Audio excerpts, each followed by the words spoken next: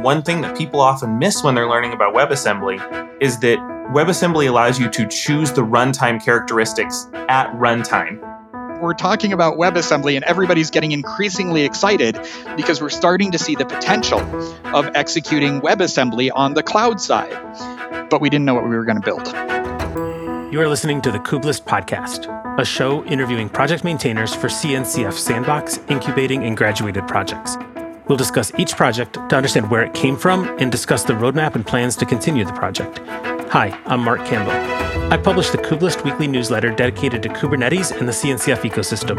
I'm the founder and CTO at Replicated, where we enable cloud-native software vendors like Puppet, Harness, HashiCorp, Sneak, and many others to operationalize and scale the distribution of their modern on-prem software. Check us out at replicated.com. The Kubelist Podcast is brought to you by HeavyBit, a program dedicated to helping startups take their developer products to market. For more information, visit heavybit.com. Finally, sign up for the Kubelist weekly newsletter and read previous issues at kubelist.com. On this episode of the podcast, Taylor Thomas and Matt Butcher joined to discuss Krustlet, a WebAssembly kubelet alternative. The conversation turned into one that's really more about the WebAssembly ecosystem and the promise that this future is going to bring. This was a really fun conversation, and both Matt and Taylor are clearly excited about where this ecosystem is going. We'll start out talking about the Krustlet project and how it's integrated into the Kubernetes ecosystem. But then the conversation moves to talk about why. Sure, there were lots of challenges in building Krustlet, and Taylor shares a lot of them, but I think the most interesting part is their vision for the future here. They're really building for a world where deploying and running software doesn't look much like it does today. Krustlet is an amazing project about to hit 1.0. I left this conversation really excited about WebAssembly on the server, and I hope you enjoy it. Hey everyone, welcome back to another episode of the Kubelist Podcast. I'm excited about today's episode, and Benji's here with me too. Hey Benji, what's new with you? Hey Mark, gearing up for KubeCon. There's a lot of talks trying to figure out which ones to check out. I'm pretty excited to get back into the community, and just wrapping up the summer. The winter is coming for those of us on the East Coast. Enjoying the last days of warmth. How about you, Mark? What's going on with you? Yeah, pretty much the same. Getting ready for KubeCon in this episode. The conversation we're about to have. So Benji and I are here with a couple of really great software engineers who have written some code you probably use regularly. We're here today with Matt Butcher and Taylor Thomas. Welcome, Matt and Taylor. Hi, everyone. Thanks. So let's get started with a little bit of background here. Matt, today, let's start with you. You're a principal software engineer at Microsoft. Will you share how you got involved in the cloud native world, what you're doing these days? Oh, yeah, sure. So about 5 years ago, I joined Microsoft via an acquisition of Deis. And at Deis, we had been building on container technologies for years before then. Many of us contributed to Docker, very, very early Kubernetes. And in the course of that, started a project called Helm that you might have heard of, and then several other kind of open source projects, including Brigade and Draft, that were all very Kubernetes centric. And so for the last 5 years, I've been leading a team at Microsoft called Deis Labs. And we've been doing a lot of experimentation around the container ecosystem, which then became experimentation around a broader kind of cloud native ecosystem. And recently, in the last 2 years, we've really gotten intrigued by, I think, what we'll talk about a little bit today. I wouldn't say it's a new technology. It's been around a long time, but a technology that we're thinking we can kind of newly apply in the cloud native ecosystem, and that's WebAssembly. Taylor, for quite a while, has been on my team. Taylor, of course, is also a Helm engineer. So this is a good time to hand it over to you, Taylor. Yeah, so actually, Matt and I have worked together for a while, not necessarily at the same company, but we've worked together for quite a long time. So I came into this kind of cloud native space in a similar way. I started doing stuff with Docker around 0.5, 0.6 timeframe-ish. For those of you who have been here for a while, that makes me very old in container years, as we like to joke around. So I came into that and then started experimenting around with different schedulers and stuff, and especially got into Kubernetes. Also got into Kubernetes fairly early, and I did a lot of platform building with Kubernetes from the very beginning, starting at Intel, which is where I'd worked before, as well as Nike.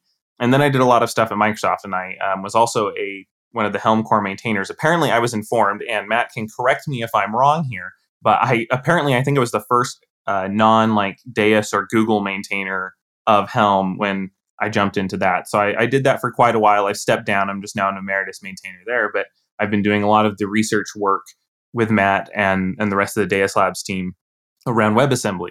In fact, I recently jumped over to Cosmonic, which is a WebAssembly related startup. So been very familiar with this cloud native space for a while, and that's kind of how I got here.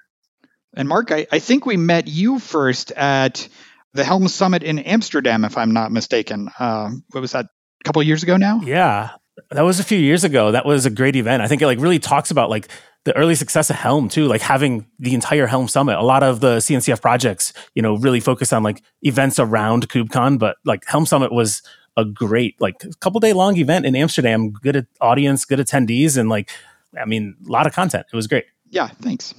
Cool. So yeah, I think that there was some interesting stuff here to talk about today. And Taylor, you mentioned platform building, and I think that's kind of a theme that I want to I think we're going to end up chatting a lot about today. But before we jump in, first, congrats on the success of Helm to both of you. It's been an amazing project. It's really helped drive Kubernetes adoption and growth for sure.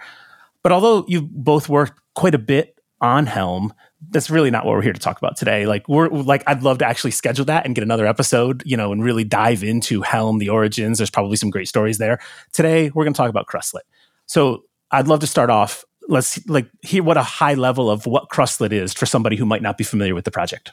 Yeah, so Krustlet it's a fun name. I can't even remember how we eventually landed on it, but it stands for Kubernetes Rust Kubelet. And the only reason that Rust has to do with this is around WebAssembly. So it is a kubelet implementation. It's pretending to be a kubelet. In fact, a lot of its design terminology is borrowed heavily from the virtual kubelet project, which is something that one of our sister teams at Microsoft, when we made Krustlet, had worked on and donated to the CNCF. And so it pretends to be a real kubelet to the Kubernetes API. But on the back end, it's actually built to run WebAssembly modules. WebAssembly modules are the name for what you call a binary that's been compiled from WebAssembly and can be used in a WebAssembly environment. So WebAssembly modules are run instead of containers. So it still uses the same Kubernetes API. You still create a pod or a deployment or whatever. And instead of using a container to deploy what it needs to, it uses WebAssembly modules to put it all together. And so it's basically a way for people who are very familiar with Kubernetes, which in the cloud native space is kind of the lingua franca right now of working with containers and clusters. And so it gives the ability for people to try WebAssembly in an environment that they are more familiar with, which is Kubernetes. And so that's where kind of the project sits in this cloud native space. Cool. And for those that might not be entirely familiar with Kubernetes technology, or really the kind of under the hood view of Kubernetes, the kubelet is the thing that is responsible for saying when you start up a new pod, the kubelet is the thing that says, oh, I've got some space over here. I can run that pod on the node that I control. And then the Kubernetes scheduler will delegate it to that kubelet, and that kubelet then becomes responsible for running the pod for the entirety of its life cycle, and then letting everybody else know in the cluster what the deal is with that. So really, we were trying to plug in at sort of a natural layer and say, instead of scheduling a pod that has a bunch of containers attached to it, we just want to schedule a pod that has a bunch of WebAssembly binaries. And obviously the benefit there is that I, as an organization, have made a big investment in Kubernetes tooling, and whatever that is, that's how I'm going to manage my applications. Look, there's this amazing interface here. The kubelet does execution, but the kubelet just gets direction from the Kubernetes API server, and you're able to say with Krustlet, yeah, that's fine. We can piggyback on top of that. And it turns out we're actually not going to run a Docker container or a container D, anything like this. We're going to do this completely different thing. Yeah, exactly. We wanted to push the limits of what we thought a kubelet could do. And in particular, test out the idea that it's not just a matter of being able to swap in and out different container runtimes, but actually we could swap out different kinds of runnable objects. And at first, we were not sure if this would work at all, because a lot of the terminology is sort of baked into Kubernetes. It calls them containers, it calls them images. And of course, we're using, WASM binaries and executing in a WebAssembly runtime instead of a container runtime. So it was kind of a thrilling project to try out. And we had several false starts that, of course, we can talk about, where we tried different ways of doing this and they did not work out. And it was certainly, particularly for Taylor, an adventure deeply into the internals of the lowest levels of Kubernetes. And at the end, it was kind of simultaneously thrilling and, maybe to use the term lightly, a little bit horrifying what we had done because we had really kind of stretched the boundaries of what was imagined to be the Kubernetes runtime. That's cool. Taylor, I imagine when you were doing that, there's, a lot of projects you'll start writing as a software developer where you say, like, I don't know how I'm going to get from here to there, but like, I know this is possible. Were you confident that you could actually do this when you started it? Or was it like, no, this is a total experiment. Like, this may not even be possible? Oh, this was 100% an experiment. If you go back and look at the Git history of Krustlet, not that long ago, we still had a big warning sign on the README saying, this is entirely experimental. Please do not build anything in production. We are not going to support your production use case. And that's actually been removed because at this point, we're getting very close to 1.0. We're in our alpha releases of the 1.0 right now. But no, when we got started with this, we had zero clue if this was going to work. And honestly, there's still some things where I look and I go, I'm not sure if we'll ever get whatever the feature is working perfectly here within like a WASM context. But like Matt said, the big thing with this is people can plug in any backend. That's why it's very similar to virtual kubelet in that aspect, is that people can build whatever kind of backend. They're called providers in Krustlet terminology for whatever they want. In fact, there's community members who've been heavily involved who've been writing one for systemd.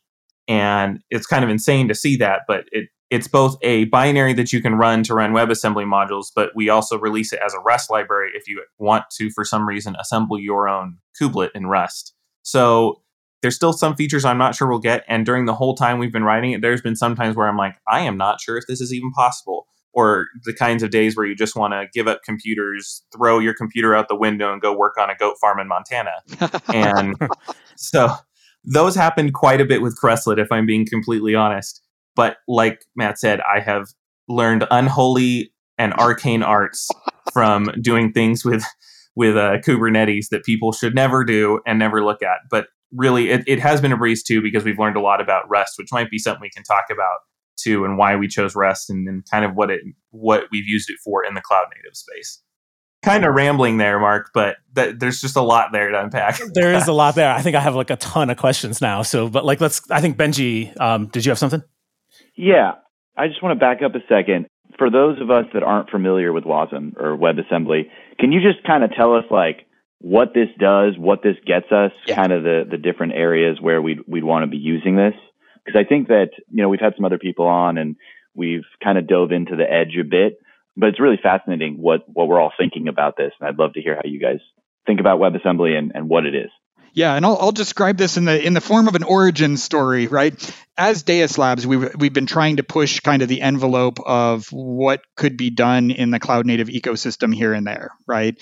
And some of those things that we were trying to do, we just kept hitting on little limitations here and there of runtimes, right? We wanted to go down into small devices and be able to run Kubernetes nodes on very constrained, like way smaller than a Raspberry Pi, devices that might live on the edge, might live in somebody's home as an IoT device or in a factory as an IoT device, and various experiments like that we had just been kind of eyeballing and trying to figure out if we could tell interesting stories there.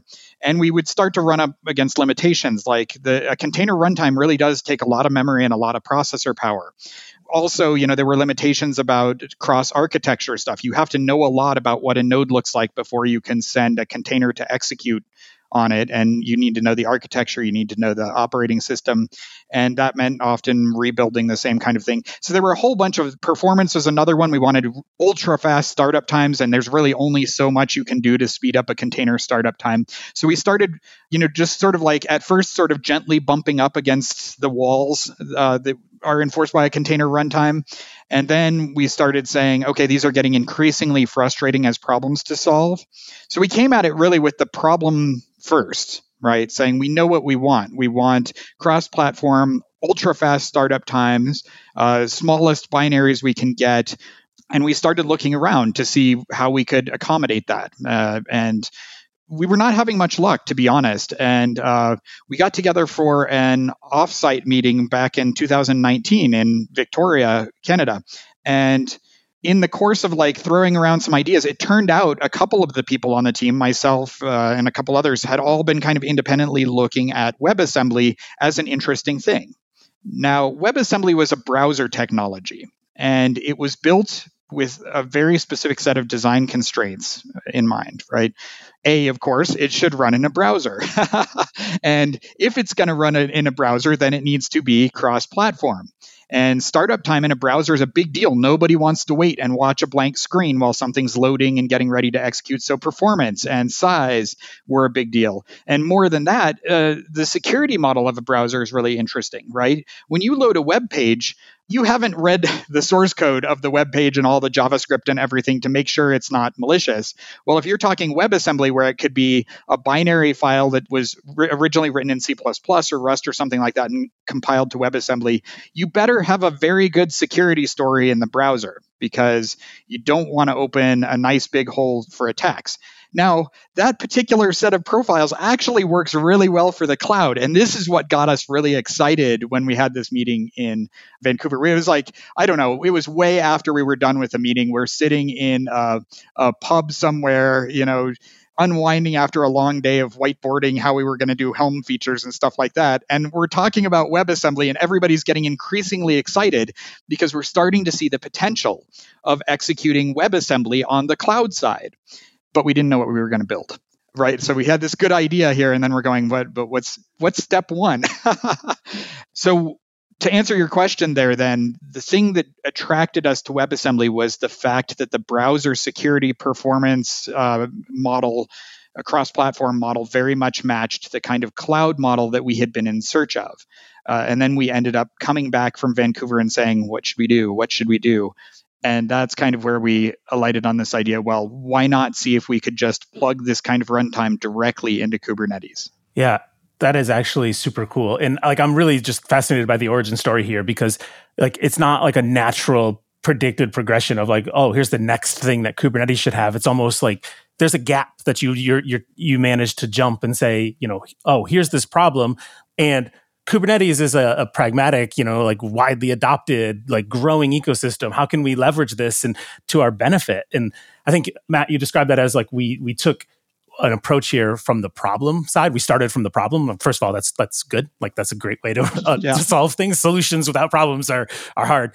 I also just draw parallels to this will date me a little bit, I think, but before Node.js, JavaScript was a browser technology, right? And then they were like, we can run this on the server side, and it turns out that worked really well. Yeah. In fact, I think that is part of the inspiration behind doing this, is seeing technologies that gain a lot of traction and a huge developer community, right, on the website, and then saying, well, why not adapt this for the server side? Again, at the end of the day, we want to make a developer's life easier, not just an operator's life easier.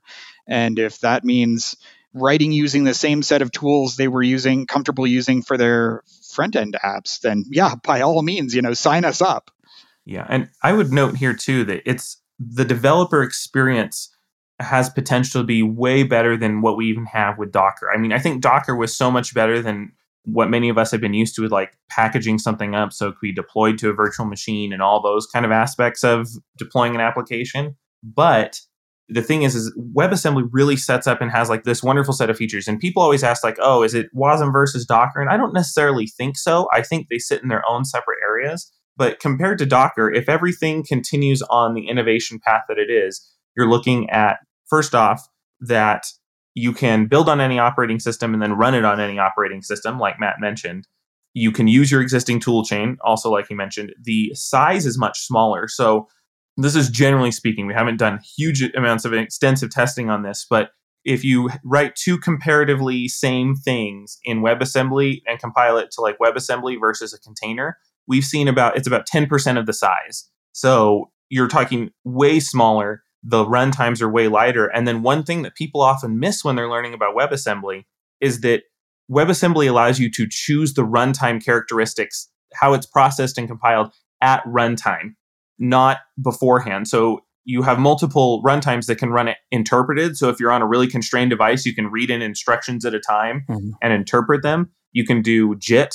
If you're doing something beefier, you can do AOT. But the thing is that decision's made at runtime rather than having to do all that optimization before. So you glue all those things together and it creates a great developer and operator experience for someone who's creating and consuming WebAssembly modules. Yeah, that's cool. It's really like, the early days of Docker, one of the big things Docker gave us that we didn't really have before was like application portability. But it turns out that, there's actually like a much, much deeper, like the deep layer of portability that you can get by WebAssembly is the way you're describing it to me. Yeah, that's correct. It is completely Docker. If this is where I'm going to be blunt, and I am generally a blunt person, but like Docker, we like to say it's cross-platform, but truly it isn't. You build a container for Windows, it can only run on Windows. If you're on a Mac, you're using a shim that's using a VM. Whereas a WebAssembly module and WebAssembly, as more and more targets are added, because right now you can't compile every single language to cloud compatible WebAssembly, which is called WASI. We can talk about what that means a little bit, but not every language does that. But as more and more languages are added, people can just compile it once and then run it literally on any operating system they want, which is actually truly portable rather than what we had had with Docker. And you can even see like most of the examples you run if you try out Krustlet are actually things that I built on my MacBook and will run on any operating system. That's something I always like to point out to people that like, I just compiled this on my machine and there's none of this, does this work on my machine because of how WebAssembly works? Yeah, that's cool. So you talked about like the developer and the operator experience both being improved with WebAssembly. Let's start with the developer experience and dive into there a little bit. It's for somebody who's never used it before, like what languages can I use to write and then target WebAssembly? Can I like I have like an application, it's written in whatever language, just change the makefile target and then spit out a WebAssembly and then it's just going to run? What do I have to do to like start adopting WebAssembly? So there's a handful of languages today that have been able to compile or execute on WebAssembly for years and years. And then there's this kind of growing list of languages that are being ported. And then most exciting, what we're starting to see now is some WebAssembly first languages that are sprouting up with the idea that WebAssembly is the target, right? And consequently can kind of tool their runtime profiling.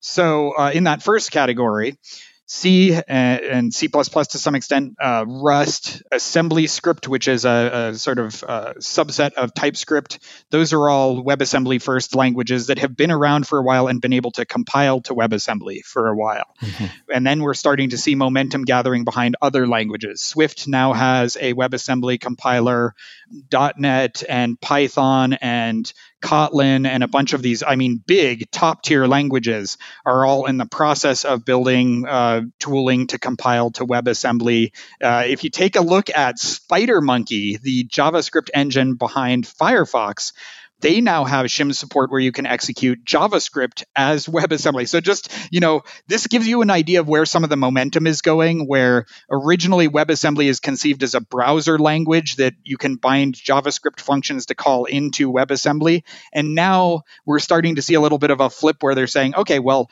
JavaScript can be compiled to WebAssembly and executed inside of a WebAssembly runtime because, again, the very community that's building the browsers is starting to look at this and say, oh, this might be, as you put it before, right, the Node.js moment, where a technology that was invented for the browser might have some real implications for cloud runtimes, server runtimes, and we want to make sure that JavaScript doesn't get left out of that equation. That one's kind of my favorite. But then, again, that third category of the new languages that are coming out, my personal favorite right now is a language called Grain. And it is a functional programming language with a bunch of neat little features. It has a lot of the features I love about Rust, but without necessarily having to master the borrow checker, and a kind of cool little standard library. And I've been playing around a lot with that one recently just because it's so pleasant to write and so much fun. But I know there are other languages like that are coming along that are going to be WebAssembly first languages. Cool. Yeah, I've written a lot of Go. I've experimented with Rust, like the borrow checker, like those concepts are phenomenal. Like I think that there's a learning curve here. I actually am curious, like kind of bringing it back from WebAssembly for a second here into like the Krustlet project that you wrote. Taylor, you mentioned that, you wrote it in Rust. Did you have to write it in Rust? Did you choose to write it in Rust? Why not Go? Like what drove that and how did Rust help with it? So yeah, we've actually written a whole blog posts about this, but it's really interesting to just kind of talk about and just have a good discussion about it because there's two major reasons. There's several, but like the top two are number one, you have very good WebAssembly support in Rust. Rust is the most, not to knock on C or C++, which, let's be honest, a lot of us do anyway in cloud native areas, but like it's the most fully featured language because it's got like the power of something you're expecting from like Python or Go or whatever, but it also has first class WebAssembly support. And so you can just build straight into a WebAssembly target from Rust. And so that was one of those reasons that made it a good choice. You can't do that from Go, even right now. TinyGo has some support, but like you can't entirely do it right now. The second reason is that Rust is actually a really, really good fit for cloud native applications. To understand that, you have to understand some of the features of Rust. So first off is there's a security benefit. Because of the ownership system, that borrow checker that we've referred to, you're guaranteed data safety.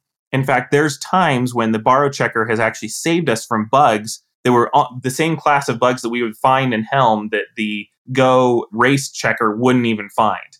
And you'd be sitting there like really mad and just like, what are you telling me, like borrow checker? Like this should be easy. And finally you'd like look through it for a couple hours and all of a sudden you'd be like, oh, you'd like have this realization that the compiler just saved you from some gnarly race condition because of its ownership model. And so you get that extra security for free. Rust and how it works basically eliminates whole classes of bugs. That doesn't mean like you still can't use an escape hatch and cause those bugs or whatever. But if you're programming within what's called safe Rust, you are going to eliminate whole classes of bugs that easily exist inside of other programming languages. The other thing that it has is a very powerful trait system. And traits are what, since you're probably, if you're listening to this podcast, familiar with Go at a very minimum, and have heard the idea of interfaces in Go. They're similar to interfaces in Go, but they're a lot more powerful in how they can be composed and put together. And so this powerful trait system allows for very useful generics when you're writing Kubernetes things, which is very, very helpful. So instead of having like this big auto-generated client with its 20 different methods, and then you have to generate that for each one, you have something that works for all Kubernetes objects. And this is combined together to make some really interesting things. So you can use macros in Rust, which allow you to generate code to what's called derive an implementation for a CRD. So instead of having to like create your thing or pull in a certain library or do whatever and then generate the code and then write it, you can just literally add a single line that says derive this to be a custom resource definition. And then it works with the built-in client that comes with the Rust Kubernetes library. And so these kind of like generics and the way that the system works to keep safety involved is really, really powerful for the cloud native ecosystem. And especially with Kubernetes projects, it adds a certain layer of protection there that didn't exist before, and ability to write code that is a little bit, well, I'll say a lot of it, less verbose than other code that you're used to writing in, let's say, Go. And so it was something we were interested in as a team. It was something newer and up and coming. It had that connection to WebAssembly, but we also wanted to prove that you could do something real and useful in the cloud native ecosystem with it. And I would say that we were successful in that endeavor because it has been very useful and powerful and much easier to write things in. When we had to duplicate features from the main kubelet, those were thousands of lines less code. And still as expressive and more safe. So that's kind of where the Rust fits into this and why we chose it over Go. And I think to just kind of add on and maybe at a slightly higher level, the thing that won me over about Rust when writing Kubernetes code was how, after having written a lot of Go code where everything is very explicit, and it's nice because you can read it, it's very explicit, but the code gets bigger and bigger and bigger, and the lines of code you have to read as you're working on this get bigger and bigger. Rust felt like magic when I did things like, oh, I can just derive this whole thing, or, the generics handle all of this for me, and I don't have to worry about what type of resource I'm dealing with here.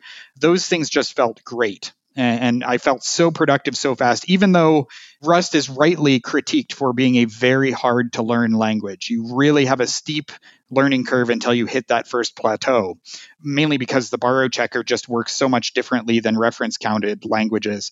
But once you hit it, then all of a sudden you experience this huge burst of productivity because the Rust language is just smart enough to sort through a lot of this for you. So we experimented with it, and it was frustrating at first, and then we kind of hit on the plateau, and then all of a sudden we just felt so productive, and our code felt so clean, and it was a great experience. So wait, so do we have a Kubelist exclusive that you're officially announcing Helm 4 is going to be rewritten in Rust? Is that what I just heard? I think that's what I just heard. We joke about that quite a bit. It was a joke. It was a joke. That was a facetious comment there. But you guys are making the case to me around Rust. That's for sure. So you guys had mentioned a second ago WASI. Just give us a little nuance. Just switching gears a little. What is WASI versus WASM, and where does that come in for in this ecosystem, and how you guys are developing? I think kind of the easiest way to explain it might even be to go to other tools like JavaScript or C even, that you kind of have a notion where there's a core language that has certain features. And then when you want to start using other features, you import standard libraries. And WebAssembly, the definition as specified by the W3 and as implemented in all the browsers, it defines kind of how WebAssembly operates, what the format looks like, what instructions do, and things like that. But it doesn't tell you how to interact with the system around you. So the WebAssembly runtime, there are no real definitions. Every WebAssembly runtime has to have this kind of thing and has to have that kind of thing beyond the certain kind of core facilities that any language runtime would need. So in the browser context, WebAssembly was implemented so that you could kind of hook it together with things that you were passing into the runtime from JavaScript, and then the JavaScript runtime could fetch things back out. But that model doesn't necessarily make sense on the server side, right? We don't necessarily want to document in a window and objects like that. So the WASI, which is the WebAssembly system interface, is an effort to originally it was an effort to sort of define a set of POSIX-like libraries. So you could say, my WebAssembly runtime needs a file system interface and needs the ability to fetch environment variables and find out what the system clock is and things like that. And so the earliest implementations of WASI as that particular working group got going defined exactly those kinds of things, all of which were very powerful. But at some point, the WASI working group realized that they could go one better than that and just define a way of describing to a WebAssembly runtime what information the host wants to exchange with the guest module. And that sounds really abstract because it is, right? But you can think of it sort of like the way gRPC or any of those sort of serialization frameworks work, right? Where gRPC implementation gives you a protobuf specification and says, this is the kind of data I'm passing back and forth. These are the kinds of functions you can call. Largely, you can kind of think of WASI as a specification that will define the same layer of thing for a WebAssembly runtime that says, these are the functions that I as a module can export to the system. These are the functions that I as the system can export to the module. And you can start coming up with sort of a common parlance of what you can execute inside your module and what kind of things need to be outside.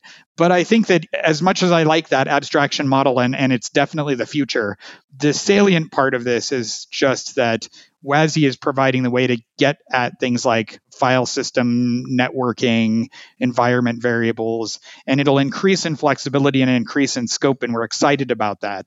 But for right now, it's just a system library.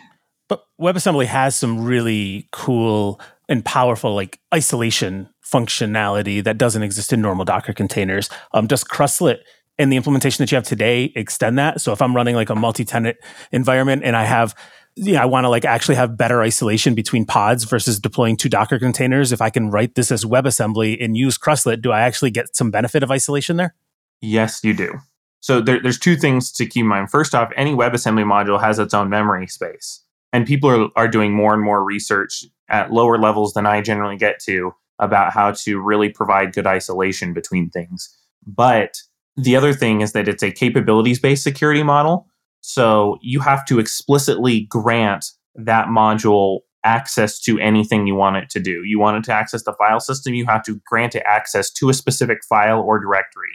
So people will always find a way. That's the thing about security with computers. But the model in general will make it so that you can't do a breakout and then get to other parts of the file system by default. Now, I'm sure someone will find a way, like I said, but that kind of stuff exists. And by default, it comes into Krustlet with WebAssembly. So when you mount a volume, it's giving you specific access to that directory and nothing else, or whatever volumes you have set up inside of Krustlet itself. But I guess right here would be a good time to point out that WebAssembly is still very, very much the bleeding edge of things.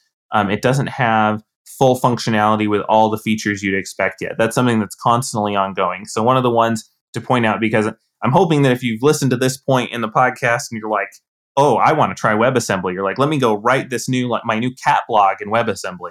Well, that is not necessarily possible with WASI right now, because WASI doesn't have built-in networking support. In fact, we wrote our own shim that would go kind of get around this issue so you could do outgoing HTTP calls. And so this has some interesting implications right now, because if you want to use WebAssembly right now, a bunch of other projects have popped up to create kind of a bridge and to improve the developer experience around some of those things. There's things like Atmo, which is one project that is out there. You have Wasm Cloud, which is something I work on at Cosmonic, and Wasm Cloud's another one of those things where it uses something called providers. I know we've used the word provider a bajillion times at this point, but it uses a provider to allow people access to like key value stores or to an HTTP server or to an HTTP client, and adds that layer in and takes advantage of all those good things we talked about with WebAssembly, but bridges the gap for the currently missing pieces. And as those pieces are filled in, those types of projects that build on top of it can then leverage it. And those providers, instead of being written in platform native code, can then be written in WebAssembly instead. And so these are the things that we're hoping to see in the future from WebAssembly. But it's also important to note right now, like, it is not a complete and finished, totally working spec yet. We still don't have some of these basic features we need, but that's not because of lack of trying. It's because it takes time to make sure these are standardized and well done so everyone in the community can use them.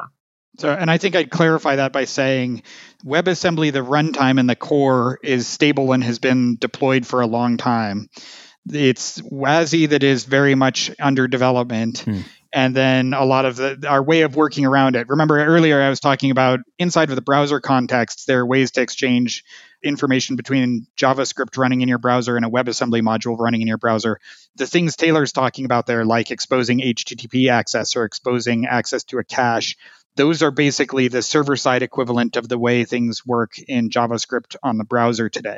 But our hope is that the WASI specification, as it evolves, will ultimately say, instead of us having to define sort of bespoke implementations of this for each of the host runtimes, we'll be able to say, here is a common specification, and the host may implement it and grant HTTP access, for example, or another WebAssembly module may implement it, but the specification and the interaction model will stay the same.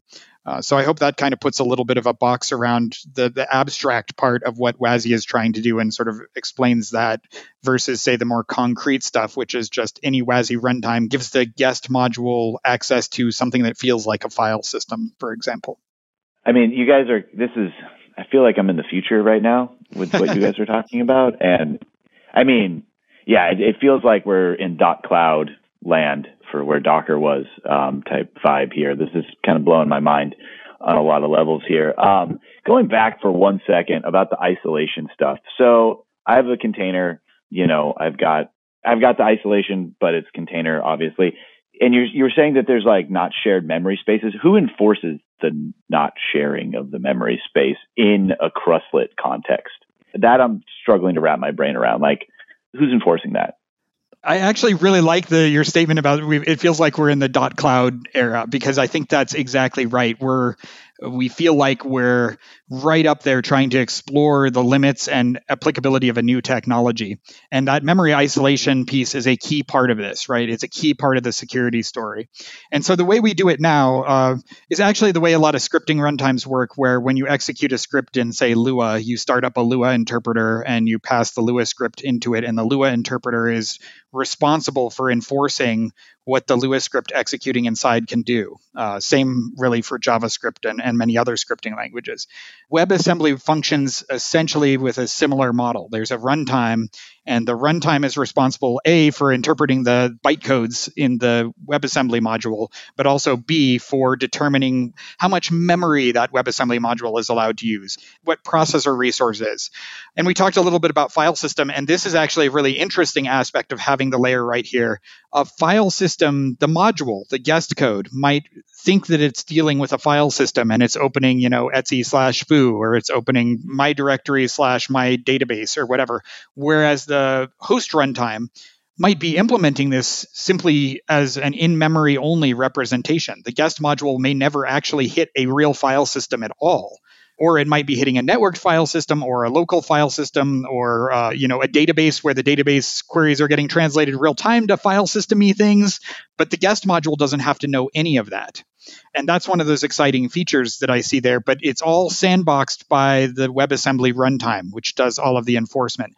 To contrast that with the model we have with Docker, right? Docker's power comes from the fact that you're sharing the kernel space, and you're using, very carefully constructed C groups and other low-level primitives managing to use the operating system facilities to mount in a directory or to expose certain environment variables or things like that. WebAssembly is essentially abstracting away that low-level stuff and appearing to the module as if the module is running in an operating system when in fact it's running in an interpreter that is holding very close boundaries around what that thing can do and how it can execute. That's cool. Like let's dive into what I might want to use it for today. You said I have lots of different kind of things that I'm going to pull together right now that you've mentioned. Krustlet's going to hit 1.0 pretty soon. So you've gone from please don't run this into production to maybe it's actually, let's actually do run it in production. WASI's still relatively early and there's some missing parts, but there's shims, different language support. If somebody out there, Taylor, I think you mentioned somebody's listening and saying, hey, I'm just going to go write my next thing in WebAssembly. What guardrails would you give them to say, if your next thing meets the following criteria, it's a good, or if it meets the following criteria, it doesn't work? I think I can probably take the two simpler cases and then pass it to Taylor for the more advanced cases. In the simplest case, when you're thinking about running something that might be heavier on needing to do a lot of computation and stuff like that, but not need to be a long-running HTTP service or something like that, there's a very simple way to run a WebAssembly module inside of Krustlet. So you can think of it really as more the kind of workload there that batch jobs excel at, right? That's a good use case. And that's what I would consider to be sort of the bare bones default use case. Because really you're dealing with, I read a file, I write some data back out in the WebAssembly runtime, whereas the host is just piping all that data back and forth to where it needs to go. So that's an easy sort of base case. We wanted to extend that a little bit and allow people to write HTTP handlers a la sort of functions as a service style, where you're really dealing more at the request response model. And we can do that today with WebAssembly and WASI as they are today. And so we wrote this little program called WAGI, which stands for WebAssembly Gateway Interface. And it is deliberately a nod to CGI, the common gateway interface that those of us who have been doing web development for a really long time know and possibly love or possibly loathe, I'm not sure which. But it's a very simple specification for how to build a web request response model. And so we built a WAGI handler for Krustlet as well. So if your thing is I'd like to write some really cool, simple functions as a service-y like things, you can also build that today. And I'm going to hand it off to Taylor because the work that Taylor's done in Cosmonic and the Krustlet bridge to that is probably the most sophisticated way that you can get started with WebAssembly today. Yeah, so right now there is a Krustlet WASM Cloud provider. It is a little out of date because there was just a huge release of WASM Cloud. We need to go back and update some things. So I would not say it's ready to do full production workloads there if you're trying to glue it into Kubernetes. But in general with WebAssembly, your best bet is going to be trying to do one of these kind of bridge systems if you're trying to do something more complex. And these are platforms that you can really leverage a lot out of. So WASM Cloud, just because it's the one I know the most out of the rest of them, because I've helped with it. I'm currently working on it, but there's plenty of others too. But what it does is it's an actor-based model. And so you're buying into the actor-based model and the ecosystem of how you sign things and do stuff in that platform. But it gives you a lot of power because the WebAssembly part is just your business logic. And so the simple example that we have available out there, and we actually have just finished one with the Pet Clinic demo from Java Land. We just finished porting over an initial version of that into doing it in WebAssembly with WASM Cloud. But you just write your business logic with connecting it to those things I mentioned before, providers. So in a key value example, let's say you just have a simple web service where you can hit it and it'll update how many times that page has been hit inside of a key value store. And so instead of you having to set up your key value store connection or do all those things, your WebAssembly module just says, I need to be able to talk to a key value store capability, and I also need to receive an HTTP request. And so it connects into both of those capability providers that allow that to happen. Now, the cool thing about this is that you can hot swap these. So the business logic doesn't really care what kind of key value store it's talking to. It just cares that something that satisfies the contract that it's expecting is there and available for it to use. And so if you decide you don't want to use Redis, you could switch to another key value store, or you could switch to something in memory if you're testing. And it's the same thing with the HTTP server. If you want some like really hyper tweaked HTTP server implementation, you can do that and swap it out, and the module doesn't care. And so because the WebAssembly part is encapsulated just to your business logic, it's very, very small. And then those binaries, like I said, are very, very tiny. So you focus only really writing on that business logic code, and you can pull it in and run it. And then you can do all sorts of other complicated things, like have it talk to other WebAssembly modules and all sorts of stuff like that. But once again, all of these components are hot swappable, which is one of the other benefits of having WebAssembly. All that it cares about is that it's calling the right function that's going to return the proper data. And so this is just one example. Like I said, there's multiple frameworks out there, but that's where you can start doing more complex stuff right now. And the nice thing about something like Wasm Cloud is that as a project, we're trying to follow the WebAssembly system interface. So WASI just all the way through. So like I had mentioned before, once we start getting support, for example, for sockets, then we're going to write the provider in Wasm. And so then you could have an incoming HTTP connection that's handled completely by WebAssembly modules. But it allows you to just glue together a whole system. And that's where you can see the more complex things right now. But for like simple batch jobs and stuff, you can just start compiling things out to a WASI target, because all you need is file system access, and that's already there. And that's where something like Krustlet works well right now. If you have something in Kubernetes and you're like, hey, I'm not so sure about WebAssembly yet, but I want to try it, Krustlet's a great way to do it. You attach a Krustlet node into your Kubernetes cluster and then do the kinds of things that Matt was talking about. I just love the way that Taylor began by saying, yeah, WebAssembly is early. It's not really, I don't consider it production ready. And then described an implementation of what every large enterprise developer really wants as a backend. And I think that gets to what Benji was saying earlier, is that there are a lot of good parallels to draw between where WebAssembly is right now and sort of like the .cloud to Docker transition, right? That on one end, things feel rough and it's a little bit Wild West right now, and we're still kind of trying to figure out some big issues. And then at the other end, the possibilities that we are looking at and that we're watching open up before our eyes day by day is like, this is going to be it. Right? If we could just fast forward, 2 years till we've solved some of these other things, developers are going to really, really enjoy working in this platform. Operators are going to really like the fact that they have the right knobs and dials and switches to turn without having to necessarily master the intricacies of every language that their developers are using to deploy. It's a really, really exciting ecosystem right now. And just listening to Taylor talk about that got me so excited about the potential and the possibilities out there. I really do feel very strongly that in the next few years, we're going to watch another big wave of innovation happen. And that wave of innovation is going to be centered around WebAssembly. That's super exciting, guys.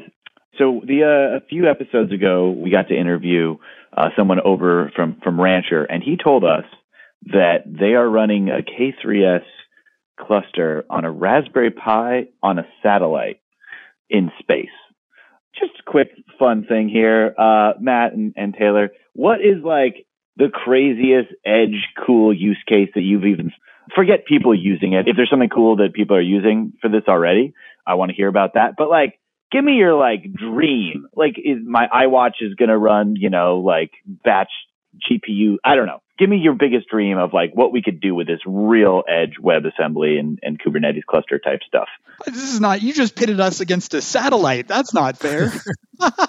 Sorry. I mean, that was a little unfair, but come on, get creative. It's a great question though, too, because this is stuff that like really, when we get kind of like frustrated or something, we start thinking about these dreams of what we've had. And so like this sounds like conversations I've had with Matt and so many people, so many different times. I remember one thing. So there's two kind of visions I see here. One of these is just how quickly you can update or swap out components of something. I remember at a recent KubeCon, I can't remember if it was San Diego or before that, someone from the DoD came and talked about running Kubernetes on an F-16. Like, I was just blown. Like, we are running, like, number one, it is terrifying that a jet fighter is running Kubernetes. But I just think about the fact they were using the ability to swap out certain components of the system using a container, and how much more secure and small that would be for any type of system, like a satellite, like a jet fighter, like whatever it might be, to swap that out. So that's like, I can see some really interesting use cases there. But I also would really love a future here where, number one, you can compile from any language. So a developer doesn't have to worry about a Docker file or any of those kind of things. They can just write their code and compile it and be done. But then that type of code can be glued together into a really interesting platform. So one of the things we talk about, we're actually going to, if you listen to this before KubeCon, you'll see that we're going to talk about this in one of our KubeCon talks that Matt and I are doing at Wazen Day. But we have this example app that we like to use for this of chow time. And let's say you have an application that's going to give you recommendations about restaurants. And so then you could be working on a device with no internet connection or with a weak internet connection and just running on a device. Or you could be like at home and have full connection to an internet, and you could have a full recommendation engine. So the thing is you could have multiple WebAssembly modules that could do either part. If you're running locally, you can have a little local database that has like your favorite recommendations for your favorite restaurants and like the biggest chains. And it can do some simple machine learning locally that's not going to really destroy your device. But then you can get back home, and automatically when you're back on your internet, it'll swap over to the other implementation that runs on some big cloud server somewhere that can do a big machine learning model, and it can give you very tailored recommendations based on all of your history and all of these different things for whichever restaurant you're going to do. And all of these components are swappable. There's some really cool things there about being able to move from like device to device or from which backend you're talking to. And people have tried to do that and done it successfully with some things, but this becomes so much easier and very powerful in the future. And so you start to think about some of the other things that we can do, which we didn't even get into, like freezing a running WebAssembly module and being able to resume it exactly where it was left off. Like there's some really interesting potential there. But before I keep just completely running my mouth, I should let Matt give his different visions of this too. I mean, I think the one that gets me the most excited is that I think we have just experienced with Kubernetes as it is today, distributed computing version 1, right? Or maybe version 2, if you want to point to some of the academic work before that. But I think that we could hit another iteration of this. And to me, the sci-fi future that I want to see is like, when I walk around, my cluster comes with me, right? And things join and leave my cluster as I move around in physical space. So my phone might be the center of my cluster. And as I walk into my house, my laptop joins that, and my home router joins that. And I can start moving compute loads around inside of the ambient environment that is around me, instead of having to push everything up into the cloud where I don't control anything and I don't have visibility into what data they're collecting about me and so on, right? And I suppose we could go one up and say, and when I need those cloud resources, right? When I'm running some really intensive job, it would be nice to just have that piece of the cloud join into my cluster as well and participate for a while.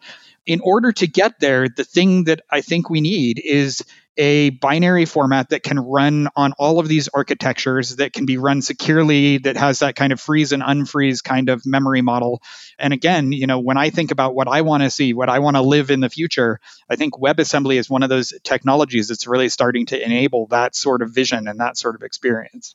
Yeah, that's really cool. I mean, so every day at Replicated, what we're trying to remind everybody that if you're writing software, your opinion of where that software should run shouldn't influence who can run it, right? Whether it's running in a multi-tenant cloud or on-prem, but you're taking it to the ultimate extreme here, where it's it actually doesn't run in any one place. It's really morphable. It goes to wherever you need to be, and you don't even have to know beforehand the architecture of the environment where it's going to run in. You can just choose dynamically at runtime based on any type of conditions how to reshape the architecture of where the application's running based on anything from the data to what's available right now. Yeah, exactly. So we've spent a lot of time talking about the power of WebAssembly, and I think that helps explain a lot about why. I want to kind of bring it back to Krustlet for a little bit. So Krustlet is a CNCF Sandbox project. And it's not your first CNCF project that you guys have created either. How's it going as a project right now? If I wanted to be involved with it and actually start running it, is there a community meeting that we should be involved in? What's the best way to start getting involved in the Krustlet project? Yeah, so that's a really great question. There's a couple ways to get involved. For community meetings, we have one every Monday at, I think it's 1 p.m. Pacific time, Tech Central time, as I like to call it. So that's one of the ways to get involved. There is a Krustlet channel in the Kubernetes Slack that you can reach out to there. The other way is just trying to use it. At this point, because we're in the alpha state, we would love feedback for people to actually try it with something semi-real they're testing out and just say like, hey, I found this bug, or I found this rough edge, or this is hard to use, whatever it might be, and give us the feedback that way as well. And then we have some issues labeled as good first issue, but really we're just looking to see how people are going to use this. We've brought it to a point where it has kind of the table stakes Kubernetes features that need to exist for somebody to do something real in Kubernetes with it. And after that, we just need to see, how do people use this? Are they going to use it how we envision it? Are they going to take it in a completely different direction? Because that will kind of define any future roadmap or features that we want to add, is just based on how that will evolve. In addition to the continuing evolution of the WASI spec, we can then add those features in as they become available, but also just seeing how people use it and then kind of tailoring it to that use case as it grows. And so that's where the project's at. It's kind of getting to a point where it's stable, but now we need people to say like, are you going to use it? How are you going to use it? What's the kind of feedback that we get from those users? And while Krustlet is a WebAssembly first project, in our minds, it was designed to do more than just that. And even one project, Crater, has even spun out of it. Taylor, you want to talk about that a little bit? Yeah, Crater's a great one to talk about too. So Crater is something that came out. We designed a state machine for Kubernetes. So, and this is a true state machine. It goes from state to state with transitions, like a graph, as opposed to reconciliation loops that you're used to if you've coded deep Kubernetes stuff before. And so it is an operator framework that uses state machines to drive how that operator is done. And so that's actually a really, really cool project. It is used in Krustlet, but it can be used for entirely separate things as well, with custom resources, with built-in Kubernetes resources. And that project also would love people to use it, try it out, give it a whirl, especially if you're interested in doing Rust inside of Kubernetes, or Rust really in cloud native or Kubernetes adjacent, because it's a powerful framework that just kind of evolved and took a couple months of iteration about how you could get this kind of dynamic graph working in a strict language like Rust. And it's quite powerful now. So that's another way that you can get involved as well, is if you're writing Kubernetes operators and you want to do it in Rust, give Crater a whirl. That one is a great thing to get involved with, and we help run that community too. Yeah, we'll definitely include links to that in the show notes here. I'm looking through it here. It's unique and a very fascinating approach to writing operators. It's kind of cool. I'm curious about if I want to deploy, and if I'm using Krustlet today, I write a pod spec, right? I'm going to write a deployment. I'm going to write a stateful set. And in there, there's this common pod spec that defines how to run it. Earlier, you mentioned, that there was the image tag and there's the envars. There's a very, very specific thing. It's kind of designed around the concept of containers. How does that change, or how do I deploy a WebAssembly module using a pod spec, or don't I do that today? It's actually fairly straightforward, and it took a lot of work to get it there because, as you said, it is a bit of a square peg in a round hole. But we did try to make it so that the API is almost completely unchanged. So right now, Krustlet stores it expects a WebAssembly module to be stored in an OCI registry. So Docker Hub doesn't support this, but a lot of the other container registries by the different cloud providers allow you to push arbitrary artifacts up, including things like Helm charts and other stuff, but one of those is WebAssembly modules. And so the only thing you'll need different is a tool called WASM to OCI that can push a WebAssembly module to an OCI registry. But then it's tagged and looks just like a Docker image name and tag when you put it in. And so outside of that, the only other difference is that you have to have specific tolerations and node selectors on your pod, because you need it to make sure it doesn't land on the non-WebAssembly enabled nodes in a cluster. And so those are well documented in the examples, but it just makes sure that it can tolerate a WebAssembly node, because the WebAssembly nodes are set up with their taints to repel any non-WebAssembly pods. And so that's the only thing that's different. Otherwise, you will write it the exact same as you would write any stateful set, deployment, pod, whatever it is that you do with containers. So those are just the only two steps that are different. So wait, a WASM node, is that just running? What is a WASM node in a Kubernetes context? That's someone running Krustlet, like some node running Krustlet is a WASM node. So it's just a WASM capable node because it is running Krustlet, not for anything else that's installed on it. Right. And I mean, when we were talking about this earlier, we kind of skipped over the very obvious, the M1 problem that we all kind of have with the x86 versus ARM stuff. So like that seems like this even solves a bunch of that for me soon, kind of. Yes. Yep. Interesting. I know. I feel like we should say more about that, but the simple answer is yes. Yeah, right. I mean, so I'm obvious. I have my own. We all have our own biases. Over at Shipyard, we use single tenant Kubernetes clusters as our security model for namespace ephemeral environments, basically. So each organization gets their own Kubernetes cluster. Not today, maybe, or today. Can I start looking at WebAssembly as a? Can we use that there for namespace ephemeral environments? Probably not yet, but close. So it's actually fairly simple to do this, just like you would with any other Kubernetes cluster. The way that the WebAssembly part will work is just that you're going to have Krustlet nodes there, and they're all tied to it, and they can only do specific workloads, such as file I/O, like batch processing type things, or outgoing network calls because of the limitations of the WebAssembly spec. And so it's good to just keep in mind that pretty much anything you could do with a normal Kubernetes cluster, you can do with Krustlet and Krustlet nodes. You just have to keep in mind the limitations of WebAssembly itself, and that's it. So what are you currently working on? What's on the roadmap to get to 1.0, and have you started thinking about past 1.0?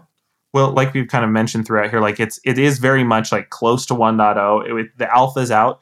We're waiting for just a few little features left that we have in our 1.0 milestone on GitHub before we cut the final alpha release. And then we're just going to let it sit for a couple weeks, see if anyone gives any more feedback saying, I found this bug or whatever, because we're trying to stay in alpha. So if we need to break an API, we can. If you've used the Helm project, to some people's chagrin and to other people's joy, we are very strict about breaking changes there. And we're very strict here with Krustlet. We want to make sure that when we publish an API, it's not going to break somebody when we change something in the future. So we're trying to give time for if there's anything like somebody points out a really rough edge that needs to sand off, we can break that API. But we're not anticipating that. And then beta will be another few weeks, and we'll wait for other stuff to come in if there's any other bugs or things. And then after that, we'll cut our first RC release candidate. And then once that's released, and if there's no bugs there, then we'll cut the final release, which should be identical to the RC if everything has gone well. And so that's kind of the final path. There's really not a lot left. We're just trying to make sure we tie up those last little bit of features. And then the future roadmap is really just about that, trying to get more feedback from people actually using it. Like, how are they using it? What are the next things? Obviously, anything that enters into the WebAssembly system interface will be one of the things we add in almost immediately, because we want to take advantage of all those features that are available to anything compiled to a WASM32 WASI target. But outside of that, we're just trying to see what we can get from people using it and where they want to take the project. Now, correct me if I'm wrong, Taylor, but Krustlet 1.0 will support all the applicable features from Container Storage Interface, CSI, but CNI is still one that is on the horizon. So if there are any CNI experts out there who are interested in an interesting and challenging project, we have the project for you. That's great. Like, anybody who knows CNI, join the community meeting and let's figure out some cool technical challenges. Yep. And then, right now, Krustlet is a sandbox project. The 1.0 release and getting that out and getting CNI, that's amazing. That's great. Have you started thinking, and I know it's a relatively recent sandbox edition, but have you started thinking at all about what it would look like and what your goals are to get to apply for an incubation level? Bluntly, no, we haven't. But obviously, that's where we see where the thing evolves to. And I say this carefully. I don't want people to take away that we're trying to throw all the responsibility on the community and the users. But really, it's kind of up to what people decide to do with it. Because it could be that people are like, you know what, this was a fun project, but I'm doing other things with my WebAssembly. And people don't want to do something with it, which would be fine. This proved how you can do WebAssembly and do it in something we know. Or it could turn out people are like, you know what, I'm building our next production platform thing on Krustlet. And then it'll be like, okay, so people are using this for something real. We should probably make sure that as a community, we push this towards incubation and eventual graduation because people are using it for real, solid, big projects. And so it could fall anywhere in between there. And it just depends, like I said, a bit on how the community responds and uses the project and then we can go from there. And this is a great opportunity to heap some well-deserved praise on CNCF, because this whole sandbox model, I believe that this is the kind of project that the sandbox model was intended for. Taylor works at Cosmonic. I work at Microsoft. Kevin, who's another one of the core maintainers, I don't even know where he works. I feel bad admitting that on the show. But we're all from different companies. We work together highly collaboratively and asynchronously on a highly experimental platform that we all just think has some huge potential. And CNCF has given us that space in the sandbox world to say, hey, what can we build? But also they've given us a mechanism, kind of built into the way CNCF functions to say, hey, community, tell us if we're building anything of value. And if we are, then we're seriously going to look at moving up into the incubation phase. If we had something we thought was a great idea, but other people just don't find as compelling, then the whole goal of the sandbox would be, okay, here's a place where we can record all the things we learned in the open and perhaps let the ship sail silently into the night. But I don't think that's going to happen, right? I think that what you'll see is some real interest in Krustlet over the next year and a half. And in that case, then what we would be looking for in incubation is something that is really going to meet the needs of this kind of nascent emerging WebAssembly ecosystem. Yeah, echoing that, like it's an amazing thing, that the sandbox exists and it's created this governance model that allows you to conduct these experiments. But pair that also with just the community in general is so receptive to the experimentation and like being willing to like say, oh, wow, this crazy out there idea I've never thought of before. Let's start throwing it up. Like, when can I put it in production? And you're like, no. Like, let's like the culture of experimentation that exists in the whole CNCF ecosystem is phenomenal. Yeah. Cool. So the last question that I had was that, Matt, you and Taylor are both giving a presentation at KubeCon. Right now, KubeCon is in about a week and a half from when we're recording this. Hopefully we get the episode shipped before KubeCon. And so like there's still opportunity there. So I guess give us a quick intro to the talk that you're going to be giving. Yeah. So there are 3 different talks we're actually giving. One is at Cloud Native Rejects. And that one is called the National Association of W Lovers, which is a Sesame Street reference for the keen-eared among you. And that's going to be talking over the different projects going on in WebAssembly land. So it's kind of an overview of the WebAssembly landscape, what's going on right now, what do the different projects do. So that one's going to be showing, it's a virtual conference, so you can see it and sign up for it. It's on Saturday before KubeCon. And then at Cloud Native WASM Day, we're going to be giving a panel and a talk. And the talk is going to be on Bindle, which is an aggregate object storage system that's designed around WebAssembly. And it answers some of these questions about how do you distribute and install and describe these applications. It's really, really interesting if you are curious at all about object storage or artifact delivery or WebAssembly in general. And then the last one is a panel that I believe Matt is actually going to be moderating, and I'll be speaking on with a couple other people who are involved in WebAssembly that kind of go over, it's the panel version of the talk we're giving at Rejects. It's kind of talking over the different things that all of us are working on in the community, the things that excite us about it. And so those are the 3 big things from the WebAssembly land. I think there's some others that Matt might have. That panel, I think I'm really excited about the panel because we'll have Oscar Spencer from the Grain project. I was talking about these new programming languages. I think he's going to give a really interesting perspective. Bailey Hayes, she's done some really, you can go watch some of her videos on YouTube. She's done these really cool experiments with storage and WebAssembly.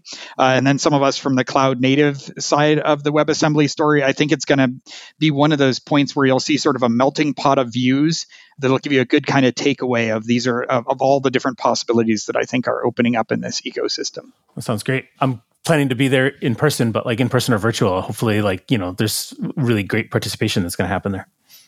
Well, Matt and Taylor, definitely thank you a lot for your time today talking about Krustlet and the work that you're doing there. I'm really excited to see the future of both the Krustlet project and just really the concepts here that you were talking about in like the implementation of WebAssembly as a runtime. Yeah, thanks for having us today. Yeah, it's really been a good time to chat with you and kind of just let us go a little bit wild as we talk about the exciting world of WebAssembly.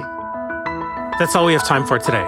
If you're the maintainer of a CNCF project and would like to be a guest on this show, head over to Kubelist.com. To learn more about HeavyBit, visit heavybit.com to check out the library. It's packed with amazing talks and content on sales, marketing, product, and more for founders of developer tools companies.